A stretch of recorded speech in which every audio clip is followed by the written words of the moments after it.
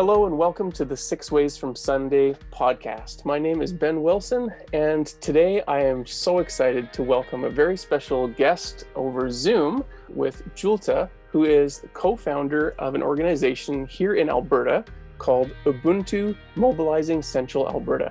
Dieulita, welcome to the 6 Ways from Sunday podcast. Thank you so much for having me. I'm so happy to be here virtually. Yeah, I'm so excited to meet you on the screen and to have a conversation with you. And as I was just saying to you before we started, this podcast, we're in our 4th season, over 100 episodes now, and the podcast is really all about authentic human stories of spirituality. And you were recommended to me to reach out to you by our minister here in Basha, Reverend Robin King, was familiar with your work, and he thought, who would be a great person to talk to would be this organization in Lacombe, Ubuntu. You got to reach out to them and hear their story. And so I am only loosely familiar with your work by looking at the website a little bit, hearing a little bit about some of your work through Robin. But you're here to kind of share your story with us. So what is Ubuntu Mobilizing Central Alberta? All right, that's a big question, actually. So Ubuntu Mobilizing Central Alberta is a registered nonprofit, and we focus on community building and relationships. And we like to say that we have the hard conversations. So we don't shy away from conversations in regards to race, racism, diversity, inclusion, as well as overall social justice work.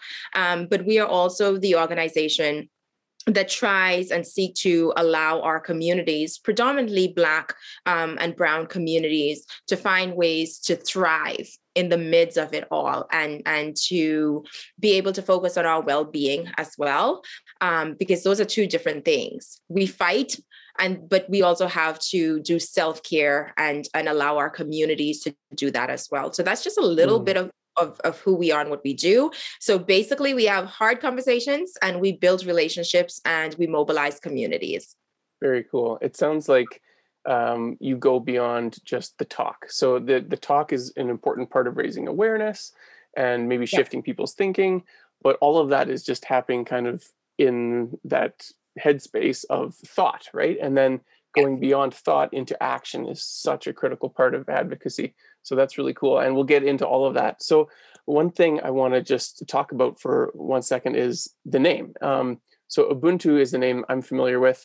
I've traveled to Africa many years ago as a backpacker, and I love the concept of this word, Ubuntu, meaning I am because we are. And it's a Zulu proverb that is used around the idea of interconnectedness, right? So I'm sure that that's obviously why you picked the word. Tell me a little bit about that name for you. Sure. So my co-founder, Sadia, she was the one who really honed in on this because it basically sets the groundwork and the foundation for how we do our work. Sometimes we get grumpy at work. Sometimes we don't want to do the work. Sometimes we don't want to work with other people. But when we're reminded that we are because other people are as well, it helps us to go forward. And it reminds us that no matter how big or difficult a task is or how challenging it is, we are still humans. And if we can see the humanity in somebody else, then it helps the work to be less challenging and less difficult. And so she said, we have to use this name because that philosophy will guide us. And I'm grateful that she did choose that name. And as we continue to look into the philosophy and what it means and how it works, it made the work a little harder because we had to live by that philosophy, but it also made it easier because it drove everything that we do and everything that we say. And so whenever we're grumpy about something or we want to rant and rave or whatever, we have to remember our name and see the humanness in the other person and see the humanity in the other person and allow that to take place. And so that name, it drives us. And every time we introduce ourselves as Ubuntu Mobilizing Central Alberta, it's basically people who see other people helping other people to build communities. And that's what we are, that's what we do. And it is the foundation on which we were built on. That's really cool. I love how the choice of name was actually part of your finding this sense of clarity and purpose in your, like, really your mission of why you exist and the work that you want to accomplish. So that's really cool. Yeah. So this is obviously a very personal thing for you as well, and it's part of your, I'm sure, part of your own personal why and purpose.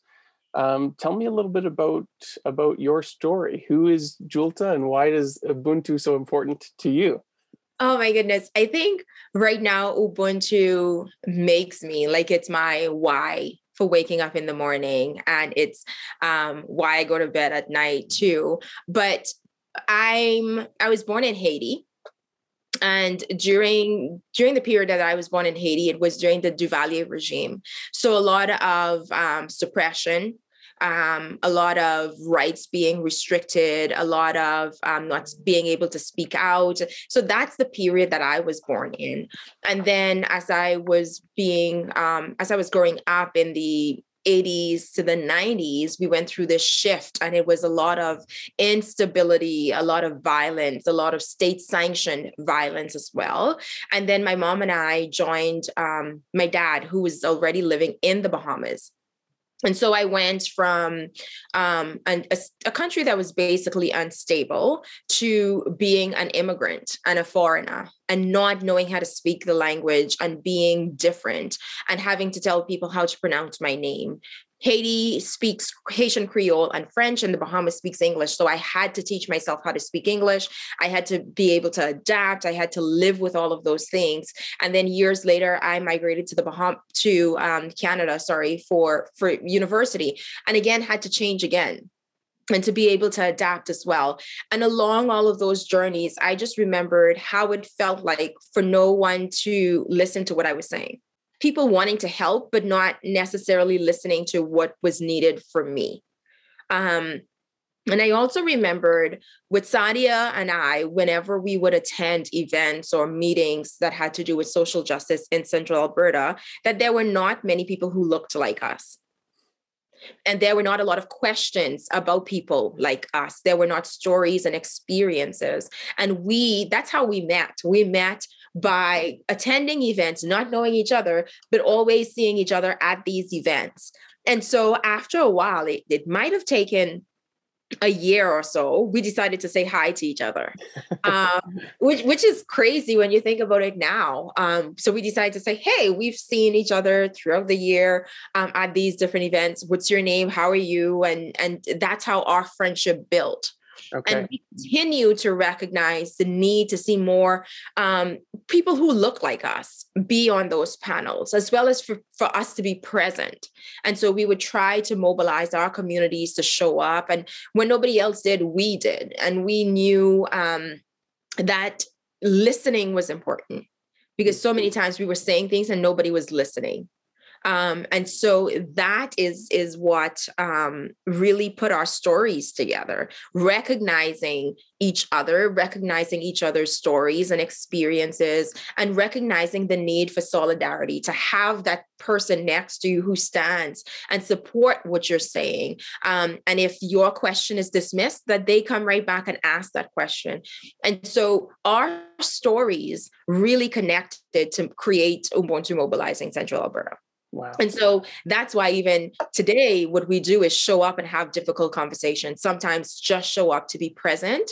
And yeah, that's my life story, Sadia's life stories, our life stories connected to make this thing. And hopefully we're doing okay with it. And hopefully our stories continue to shape this baby that we've created. Yeah, well, I can't see how they possibly wouldn't. As you were speaking, Dieulita, I was thinking about how, I grew up in Central Alberta in this area. And I remember being at a wedding once and hearing someone make the comment, wow, this is a really white crowd. And it really stuck with me, because I remember in that moment kind of stopping and looking around and thinking, he's right. There is seriously no one of color in this entire, it wasn't like a huge wedding, but it was probably a couple hundred people. Yep. And I don't think there was any single one person of color. And then even thinking about my own wedding, we had a couple hundred people at our wedding, and almost no one of color, maybe a few people. Yep. Out of a couple hundred. But until someone else pointed it out, I didn't even think about it. Yeah.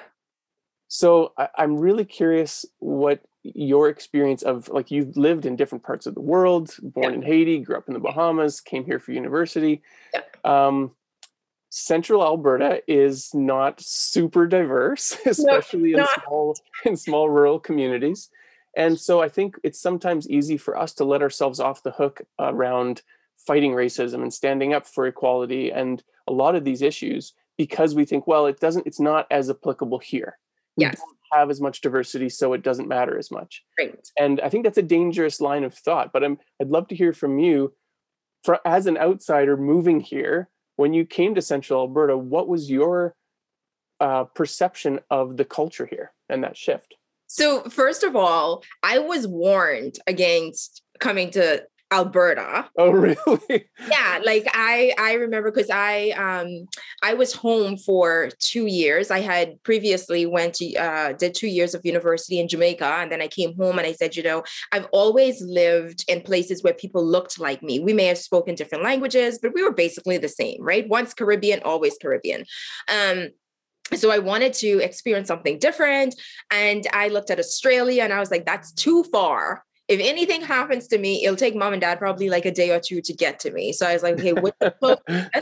So I settled on Canada, and everyone's like, yeah, that's a good choice. Go to Quebec, go to Ontario. And I'm like, no, because Toronto or Montreal, I would be able to fit in. And I wanted to experience, I said, why would I go to another country and still like basically experience the same thing? So I was like, I'll go to Alberta. And I remembered everyone's like, no, you don't.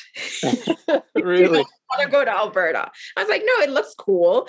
And the pamphlets from university, of course, is showing the beautiful fall colors and Banff and all of that. Right. Nothing about snow, by the way, like no mention of winter. We don't like to brag about that. Right. And everyone's like, no, you don't want to go to Alberta. And I was like, yeah, I do. And they were trying to be subtle about it. And finally, this Canadian banker who was working in the Bahamas, he sat me down and he says, okay, I'll give you the lowdown on Alberta. This is what Alberta is about. Like, you have to prepare yourself, but also open yourself. And he said, if you're going to go with an open mind and with an open heart, make friends, travel lots, and go to hockey games and be a Flames fan. That was like, that's what he said. Like, go with an open heart, with an open mind, be a Flames fan and travel. He said, don't stay in a bubble, don't take things personally. And so when I did decide to come, it was shocking at first. I came in September and it was cold. I came in through Edmonton and I was like, okay, nobody told me it was going to be this cold, especially for September. But I did move here 14 years ago, and we're now more diverse than we were 14 years ago. However, what I find in Central Alberta is diverse, but there are pockets of diversity. So I can go to events where there are just a few non-Black people. I can go to events where there are Black people, there's Indians, there's Pakistanis, there's Sudanese, there's like all of these people, and there's still just a few non-people of color. And I can go to events, large public events, where I am one of the very few people of color there. Yeah. And that's when I notice the difference. And when I'm attending these events, I'm usually always asked, where are you from?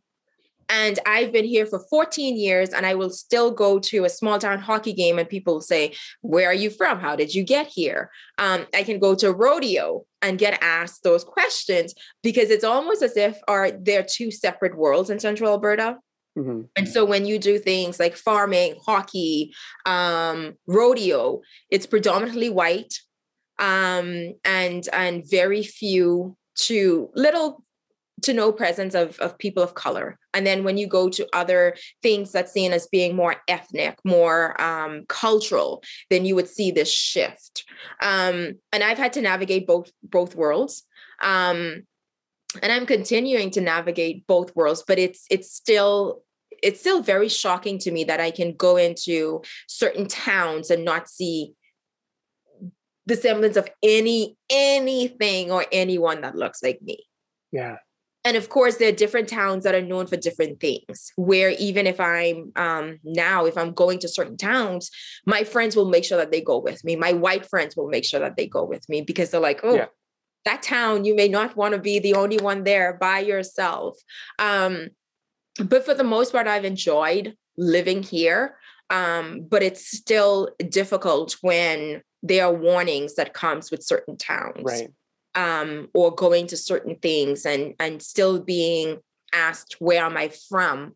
When I'm from here, because I've been here for 14 years, right? So those are just some of the nuances that I've experienced, which is why Sadia and I choose to show up at events and places where we know that if we don't show up, there won't be anyone from our communities to show up, which is hard sometimes, though. That must be. I would really agree with you that Alberta has become more diverse. We're in really all parts of Canada are this interesting tapestry of so many cultures. Like, we are such a multicultural country.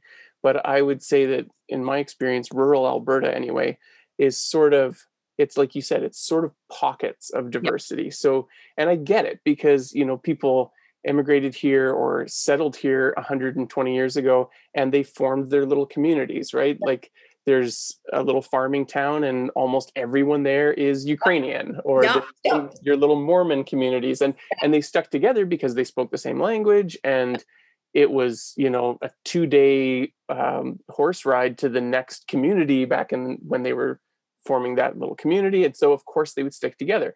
And then even in our time, you have groups of people that immigrate to somewhere like Central Alberta, and they kind of congregate or flock to where their people are, or where they're going to feel creating that safety net. Exactly. It's recognizing somebody else, understanding that they know your culture, your language, ways of doing things. Yeah. So who wouldn't want that, right? Yeah. But then the inadvertent kind of side effect is that we have these super white communities that do lack diversity and maybe lack an understanding of what it means to be inclusive. Yeah. And so you really have to go out of your way, be super intentional about it. So looking at your name again of the organization, we've talked about the word Ubuntu, and we've just talked a little bit about the context and the culture of Central Alberta. The other word there is mobilizing. So Ubuntu, mobilizing Central Alberta. I'd love to talk about that a little bit. What does it mean to you to mobilize, and what is it that we need to mobilize around?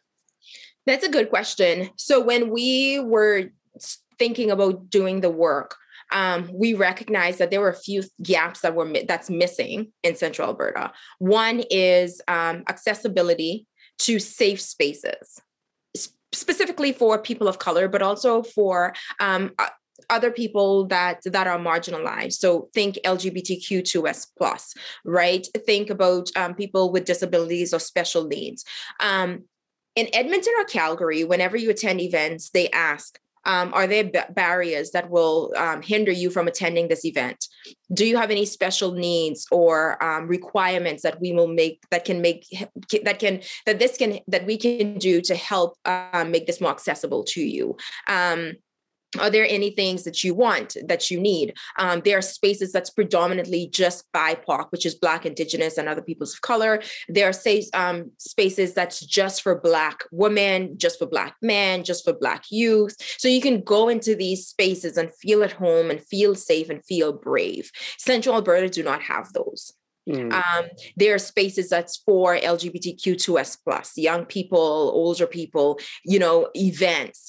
Central Alberta do not have that. We do not have those advocacy groups either that will speak out if you're thinking about Islamophobia. Just recently, there were incidents that were taking place where hijabs of women walking in Edmonton were being torn off and pulled off. And that community mobilized together and really pushed and advocated for their communities and said, we need to speak out. We need to reassure them. We need to comfort them. We need to make this safe. When you think of Central Alberta, we don't have that.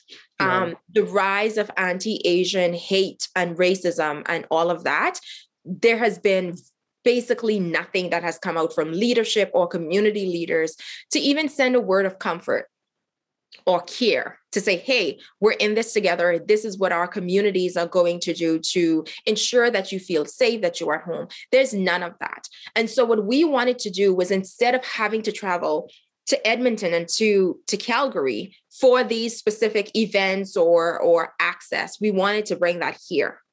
And so we attended so many events in Edmonton, both Edmonton and Calgary. And then we brought a lot of those ideas to Central Alberta to make it so that our young people don't feel as if they have to leave, that once high school is done, that they have to go to the big cities in order to be able to do things. So that's one. The other one is that was one piece in bringing some of those services here. The other one was to mobilize our own communities to be able to advocate for themselves, and to help each other, to stand with each other, to allow each other to be brave instead of one person speaking out. And we have had, Sadia and I have both turned down interviews and other opportunities because we said, we're not the only people of color here. Like, there are amazing people. Go and talk to them, and their stories are different from ours. And we don't speak for I don't speak for the entire Black community. Sadia doesn't speak for her community. So we like to pass that on so that members of our communities are able to mobilize themselves and start new organizations and speak about what affects them. We also recognize that the younger people, as much as I would like to think that I'm still a young person, I realize that I'm not 17, and my needs differ from that of a 17-year-old Black girl or Black boy. And so we're trying with, because we do have the Ubuntu Youth Council, where we allow them to take agency about what they want to do, how they want to do it, and for them to do that. And so in mobilizing, we're not just being the leaders. We don't see ourselves as the gatekeepers, that everything has to come through us, but we're really trying to sort of fan out the work and to be able to enable other people to do the work. Because if I'm not here tomorrow, if Sadia is not here tomorrow, the work continues. And so those are the two main reasons why we chose mobilizing, so that we just get people up and going and then we let them go and we move on as the work should be done. Absolutely. It sounds like you're already and continuing to build something that is so much bigger than the two of you who started all of this. Yeah. So, and you've been at this for a while. It sounds like you've seen some shifts and some changes as the fruit of your labors and your efforts and intentions. I'd love to hear a little bit about what are you celebrating that has changed over the course of this work? Oh man, I think Sadia and I celebrate each other. I love her so much. Like, I've never had a big sister because I'm the eldest, but she is my big sister. And whenever we're together, we sort of like have this energy, and we can do so much when we're together. Because for a long time, we felt as if we were working in silo. And so many other people in our communities feel the same, because what people don't realize is, yes, we're all, in my community, we're all Black, people are brown, there's Indigenous, but there's so many differences within those communities. And so sometimes it feels isolating. Sometimes you don't know, especially in Central Alberta, you don't necessarily know who to vent to, who to rant to, who you can celebrate with. Or who you can just have coffee with, because we don't just want to be protesting and rioting and doing all of these things. Sometimes we literally just need to sit back with each other and have a drink or two, and to chat. And so Sadia and I celebrate each other by recognizing that we're doing good work, that there is friendship, that there is solidarity, as well as when we get a lot of messages from people all over Alberta, all over Canada, just to say, you're doing amazing work. Like, to me, there's nothing more humbling than to get a random message and that someone is saying, I listened to you on this podcast, or I read this story about you, or I saw you at this event. You're doing an amazing job. Thank you. It's so validating, hey? It's so affirming, and it reassures us that we're doing something good.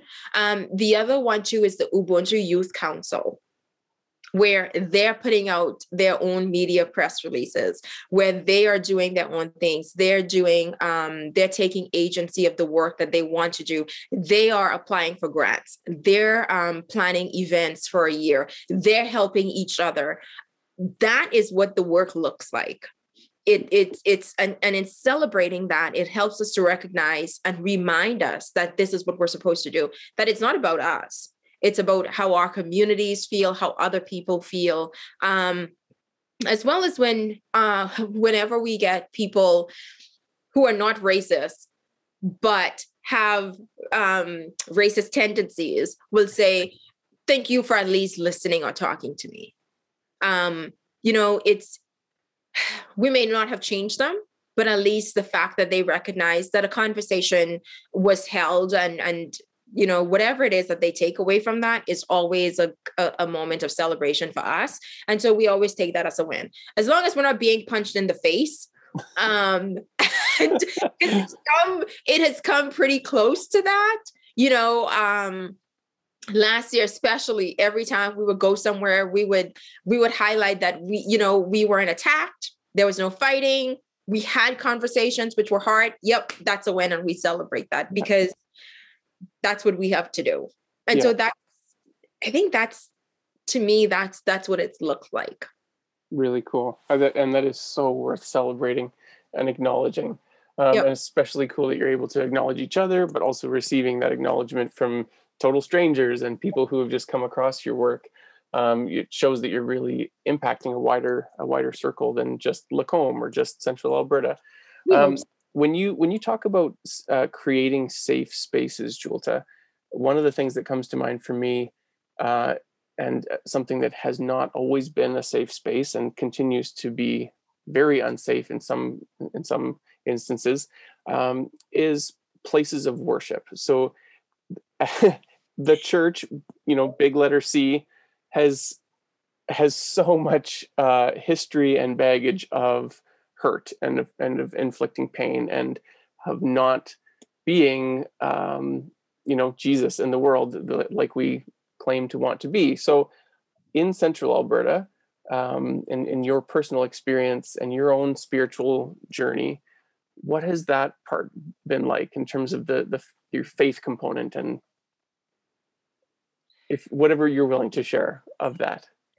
So we're going to go there on this Thursday morning. Okay. I think that has been my biggest struggle. That has because I think it's because I expect more, and I'm not sure why. Like, I expect more from the church, and usually I get less. So that's always hard. But I always like to start with the positive. So I'm going to start with a positive spin to this. Last year, we had an event in Lacombe. It was Lacombe Against Racism. And being from Lacombe, I told Sadia, and this was my Jonah moment. I always say this is my Jonah moment. I said, Sadia, nobody's going to show up. It's just going to be the two of us and my family. And she's like, no, I think a couple of people will show up. I was like, this is Lacombe. Like, this is the Bible Belt of Central Alberta, which is the Bible Belt of Alberta, which is the Bible Belt of Canada. Nobody's going to show up. And she was like, no, I think a couple of people will. I was like, yeah, it'll be like maybe 5-10 people. And she's like, well, if 5 or 10 people show up, it's a win. And I just remembered feeling so nervous because I'm a Christian.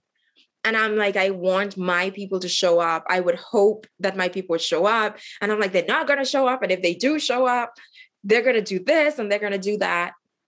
And I remembered us coming into Lacombe and getting ready to set up. First of all, the Lacombe Police Services was amazing. We reached out to them and they was like, yep, we'll be there to show up. And we had said, we know that these are polarizing conversations that's having, but we respect the work that you do, but this is what we will be talking about. We're not attacking you. It's policy, not people. And they were like, oh yeah, we're good with it. They showed up ahead of time and met people. And I remembered standing there and I'm like, nobody's going to show up. Like nobody's going to show up. I felt as if this was like a big play for some reason and nobody would show up. And we had over 200 people. Wow. Show up. And I just remembered getting so emotional because I was humbled in that moment. And the people that I thought wouldn't show up were actually the people who showed up. Older generation people, more conservative people. And I just remembered, I still get teary-eyed when I think about it now because it was such a humbling experience that I, for whatever reason, felt the need to predict what people would do and how good people were. And I just remembered seeing all of these people. I think there was about 10 different ministers from around Lacombe that showed up, the United Church, the Seventh-day Adventist Church, some of the other churches that showed up. And I kept looking around and I'm like, oh my goodness, I'm going to eat a humble pie today. And they showed up and they were so receptive in letting people know that Lacombe will become that safe space for them, that they are trying and that they are willing to learn and that they're willing to support the work. And I just felt so humbled. And I didn't know when I got up to speak, I didn't know what to say. I felt like Jonah. You know, when he goes and he preaches 40 days more and Nineveh will be destroyed. And then he goes and sit on the hill to watch like the drama unfold. Like, so I thought that I would have been seeing 5 people show up and then I would be able to say, you know, see, the Christians in Lacombe didn't even show up and these people showed up. Yeah. And I had to admit that. I said, you know, I was surprised, pleasantly surprised, but so proud that my community did show up. So that's the good. And if I keep thinking about that, then I can be optimistic for the future. However, at the same time, I feel as if our churches, Big C, is still 20 steps behind in showing up, in making changes, in decolonizing Christianity, in the way that we present Jesus to people. Because we're still using so many of the colonial tactics to introduce people to Jesus. And people just assume if you're not a Christian, then you don't know Jesus. And if you don't know Jesus, you know all of these other things. It's so conditional and yeah. So can you give me an example of that colonial approach to spreading the good news and to living out our... Well, I think even if you think about mission work, nobody's saying, hey, I'm going to pack my backpack and I'm going to go for 3 months to the city of New York to preach, you know, the gospel because people there needs to be saved. They're not doing that. They're not going to those places. Where they are going, though, is places like Haiti, is African countries, is South Asian countries, Asian countries in particular, Muslim countries, because it's automatic that if you live in those countries, you need Jesus. Right? Haiti has so many churches, so many different religions, very religious people, very spiritual people, but we see missionaries keep going because these people need Jesus. And we've also heard that these countries are poor because they're non-Christian, or Africa is the way it is because of they're non-Christians and they haven't accepted the message. As well as you continue to see graphics of Jesus used with, you know, blonde hair, blue eyes, right here. All the angels, right, look like, you know, like they're from Sweden or something. So like, true. Like it's almost like there's no space that's created for people of color in mind, right? Yeah. And so it's still that thinking of you need to come and accept my Jesus, my version of Jesus, as well as if you look at a lot of the hymns that we sing, they're very, very, very European. Very, very European. And the way that we interpret the Bible as well, very, very European in thinking. And I was thinking, and for Black History Month, when it comes to Christianity, people, they always say, we love the Black churches. They sing well. And they preach with this, like, it's almost entertainment.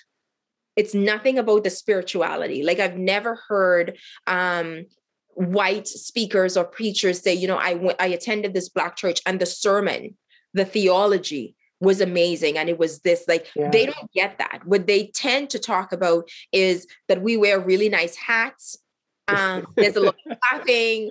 There's a lot of dancing. There's a lot of hallelujah, praise Jesus. And they don't understand where that comes from. Like, that came from the only days that people who were enslaved was allowed to be themselves was on Sundays by themselves.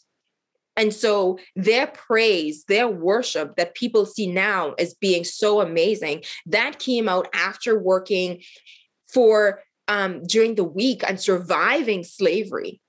So that's the only thing that they could have done, to give thanks that their child or their spouse or their partner were not sold off to another plantation.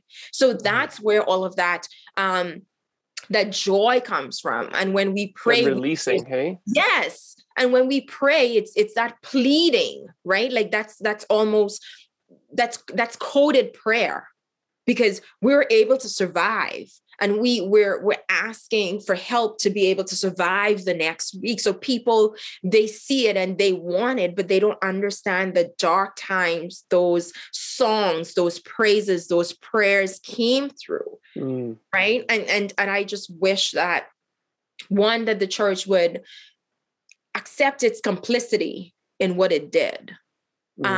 And how they used the Bible during slave times and how they continue to use the Bible, especially towards Black people, right? And try to tell us how to dress, how to speak, how to do all of these things. So when I say that the church continues to use these colonial tropes, it's they need to let go of that. Yeah, we so do. But it's so hard to, like, there's such a resistance to acknowledge the wrongs and the hurt that had, the atrocities, the colonialism, the crusades, like the killing, the genocide, dominate. It's all of that, and it's ugly and it's gross, and no one wants to put their hand up and say, yeah, I'm a part of all of that awful history because of the faith that I've chosen and the beliefs that I hold. And like, for me personally, I think the reason why you see so many people of our generation saying, yeah, I'm spiritual, but I'm not religious, is because all of that is wrapped up in the structure of religion and the history of religions as like a brand, as like a, you know, the structure of where all of that came from and the devastation that it's caused. And you can sort of detach yourself from all of that and say, well, you know, I don't really put a label on myself because I don't want to be associated with all of that, but I have these spiritual beliefs, or I believe in a higher power. And so it's almost like it makes it hard for anybody to want to walk in those doors and say, yeah, I'm all about this place. Yeah. It's so true. And even the demonization of African beliefs, right? Like, I am Haitian and I grew up, my family converted to Christianity. And so we have detached ourselves from anything and everything that is culturally Haitian. Because to be culturally Haitian meant that you were being too African. And if you were being too African, it meant that you were too close to demons and the devil worshiping and all of those things. And within the past few years, I've started to do a lot more research and realize that a lot of this was based on miscommunication. So the Europeans thought that the Africans did not have any understanding of higher power or anything. So first of all, we were ignorant, right? So we had to be taught. And then second, so even spiritual practices, right? Like, you had to be introduced to Jesus and you had to accept this European Jesus. And so things like herbal medicine, like teas that's made from plants and leaves and root and all of that, that was seen as witchcraft, still is, but pretty much. Unbelievable. Right? Yeah. Like healing, you had special midwives where, and that practice as well was seen as being associated with witchcraft. The fact that, these enslaved people didn't, use the same methods as the Europeans. So that was witchcraft. Speaking another language was seen as witchcraft. Calling God by another name was seen as witchcraft. So he had to be called God in that language. And painting Mary, making Mary look anything other than the Madonna, was again witchcraft. And it was African this and like all of these things that we were taught to hate and to demonize. Now we're just finding out that these people were worshiping the same God, but just in a different way, in different forms and using different names. And it sounds so obvious. Like it is so obvious. Yeah. How can an intelligent species on this planet evolve to be able to sail across oceans and develop technology and master languages and study the stars and understand mathematics and not get something that is so bloody simple and obvious? I can't even just wrap my head around it. So all of that has to do with decolonizing Christianity. That when we see someone worship drums, do you know that drums, beating the drum, is still forbidden in so many Christian churches? Come on. So many, I kid you not. Because in 2021. In 2021. It's because it's connecting with the devil. And that's because the enslaved people, that's how they worship. That's what they made. That's how, and even think about here, the indigenous people here, powwows were banned, right? And the dances were banned because they assumed that they were, I don't know, worshiping the devil, like all of those things. And now that, and even now, if you're trying to come back into practice, people will look at you funny that you're no longer a Christian, that you're doing these African stuff and it's voodoo and it's witchcraft and it's all these things. I'm like, no, we're literally doing the same thing in a different way. Yeah. But it's not that long ago, right? Like even things like the residential schools in Canada, and it's another example of something we want to dissociate ourselves from and detach and say, well, that was a long time ago. I had nothing to do with that. I wasn't even born. It was not that long ago. Like it was I think they said the residential school was closed in 1995 or 1997. Yeah. Yeah. So that's less than 30 years ago. Yeah. Like that's yesterday. Like that's really, really present day. But yet we want to believe that it was so long ago that it's not even relevant. Don't need to talk about it. Sweep it under the rug. Yeah. Hey, one last direction that I want to take our conversation in before we wrap up is today that we're recording this. We're not posting this today. We'll be putting this out on April 30th. So we do a new episode every 2 weeks. So every second Friday is a new episode goes out. But today is April 22nd. It's Earth Day. So happy Earth Day.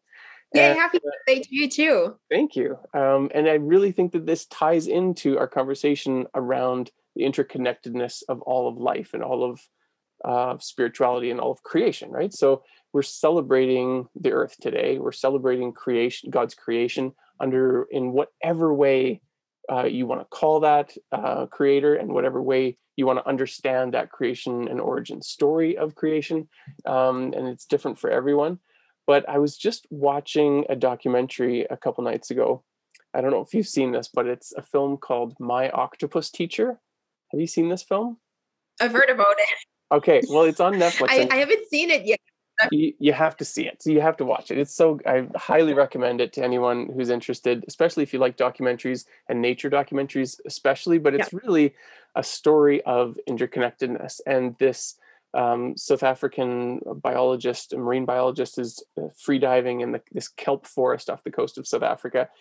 And he kind of creates this relationship with this one specific octopus. He keeps coming back there and finding the same octopus, and he identifies it and it eventually gets to the point where it realizes that he's not a threat, and they form this connection. He studies it, goes back there every day for I think almost a year, the entire life cycle of this octopus.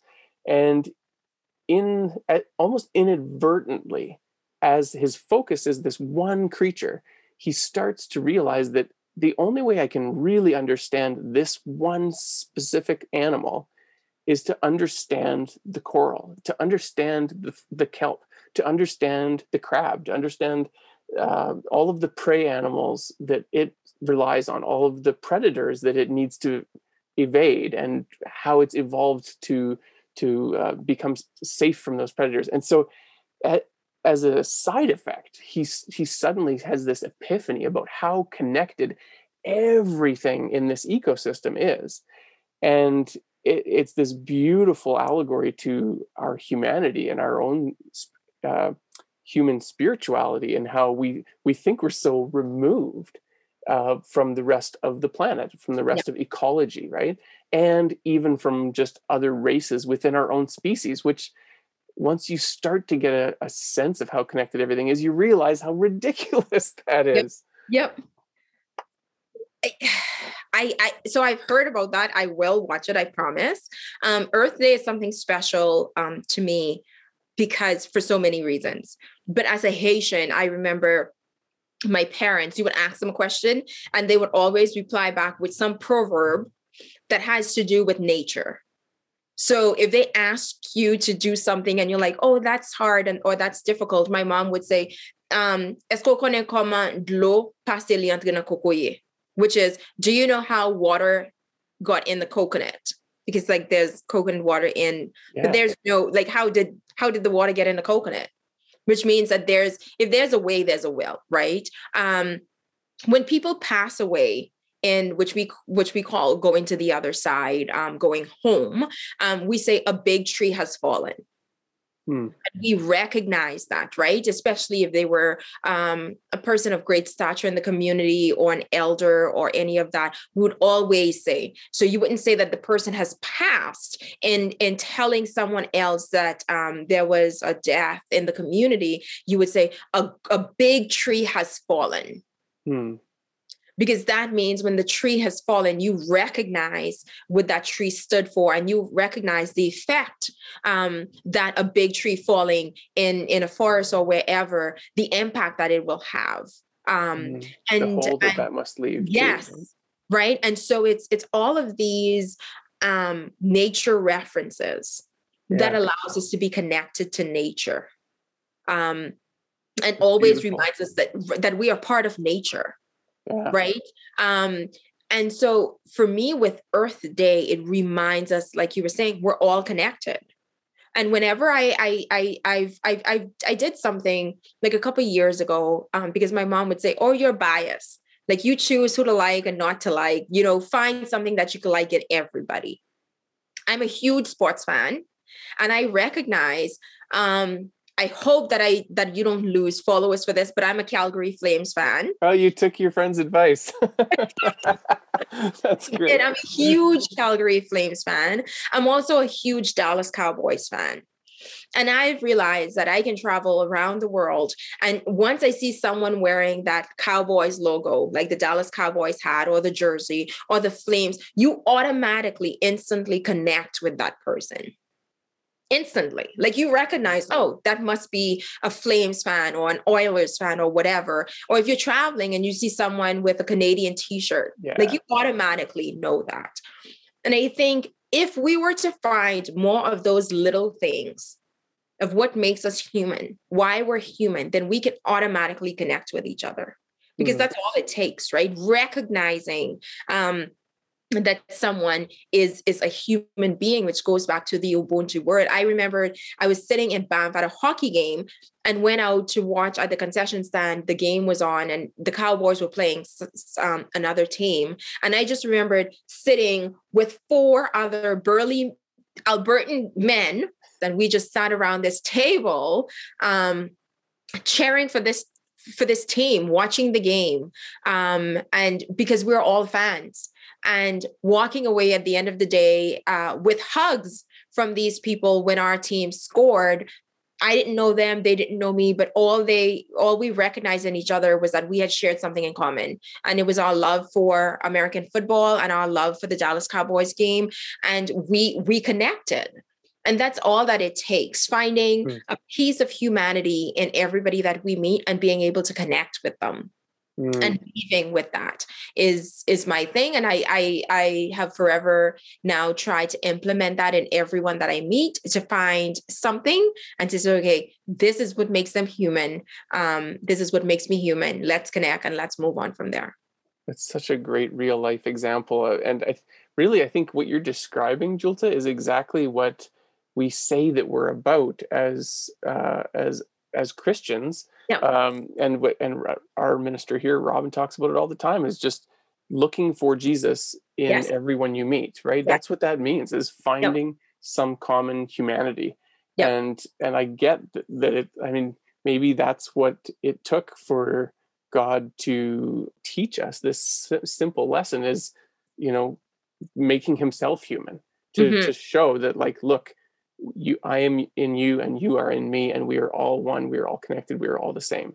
Yeah, absolutely. And not to quote scripture, but it says, and they'll know we are Christians by our love, right? It's what we show, it's what we do and how we speak to people that matters most, and just a little bit of humanity. Yeah, it doesn't take much, when all you just recognizing that you like the same hockey team or football team. If it's that easy, why is it sometimes so hard? Yeah, that's all it takes. Yeah. The logo. Yeah, one little symbol. And we shouldn't need one for humanity, because you can look at anyone and just seeing that this is a person. Yes. Regardless of your faith, regardless of your skin color, regardless of your beliefs and your orientation and anything else, any other label that we could possibly put on people, they're not important. They're none of those can take away from someone's humanity. Yep. That's it. We're all human. I'm human because you're human. Yeah. Yeah, and we need that diversity and need to celebrate it. I think this is a great place to maybe wrap up our conversation, Dieulita. But before we do, I would love for you to share with our listeners maybe just a final closing piece of advice of what we as individuals and as faith communities, but really as just humans, what can we do to support the work that you're doing and to emulate that in our own communities wherever we live? Absolutely. So one of the first ways that you can sort of support the work that we do is to be kind to other people. Always offer kindness, a word of kindness, especially to people who you may not think deserve it, because those are the ones who deserve it the most. Secondly, please find us on social media, on the internet, Ubuntu, Mobilizing Central Alberta. We should come out, should be able to come up there and see what we have going on, support us, send messages. We like getting random messages from people reminding us that we're doing a good work, as well as to work in your local communities. Mobilize your own communities, find something that you're passionate about that can bring people together, and just mobilize around that, and always connect with other people as much as you can, and just create better communities, create safer communities, create braver communities. And that's literally all that it takes. A kind word, connecting with other people, supporting organizations, and creating better and braver spaces. I love it. Well, Dieulita, I want to acknowledge your leadership in that and the impact and difference that you're making. Just hearing some of the story about the organization and your own personal journey and your spiritual journey is very moving and inspiring for me, and I'm sure for all of our listeners. So I want to thank you for taking some time with me today to share all of that. Thank you. Thank you. Thank you for having me. It was an honest pleasure. And thank you, everyone, for listening, for joining us in this conversation today and taking some time out of your day to hear about Dieulita, to hear about Ubuntu, Mobilizing Central Alberta. Definitely look them up, support them. We hope you enjoyed this conversation in this episode today. You can check out previous episodes of the 6 Ways from Sunday podcast by subscribing to 6 Ways from Sunday on iTunes or on your podcast app. And you can also find us at our website, which is risingspiritministry.com. And there we have our podcast episodes, new episode every second Friday. as well as sermon videos, blogs, and lots of other great content. So check us out. Thanks again for joining us, and thanks again to Dieulita. Take care and be well.